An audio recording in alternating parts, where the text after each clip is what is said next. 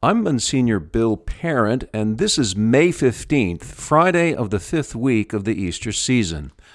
Friendship with Jesus Christ is one of the most wonderful and fearful defining characteristics of Christianity.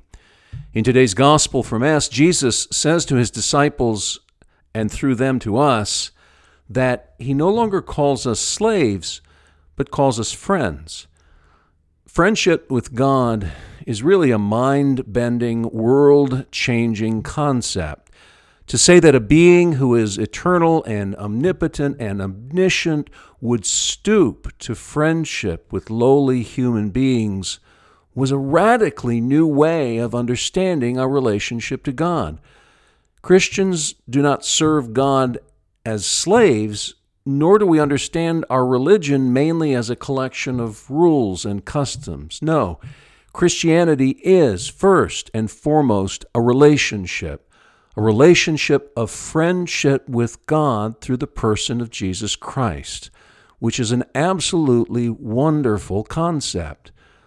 But it's also fearful because much of the time we don't really want friendship with Jesus Christ. We spend a lot of time treating Jesus like the Internal Revenue Service and our relationship with him like a tax. Think about it.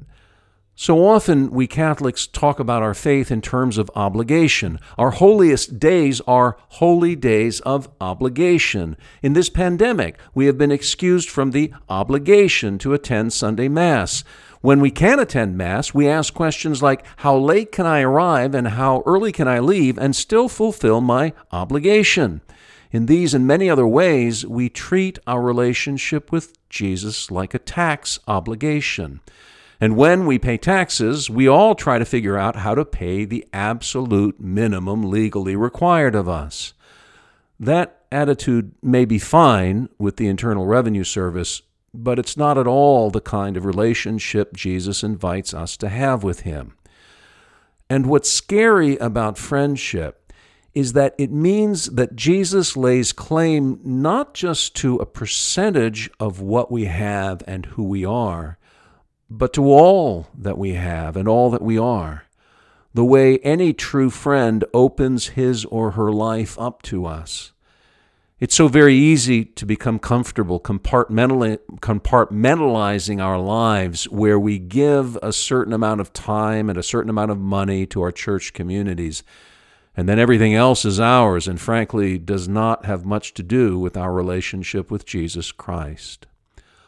Love is ultimately the key to understanding friendship with Jesus Christ.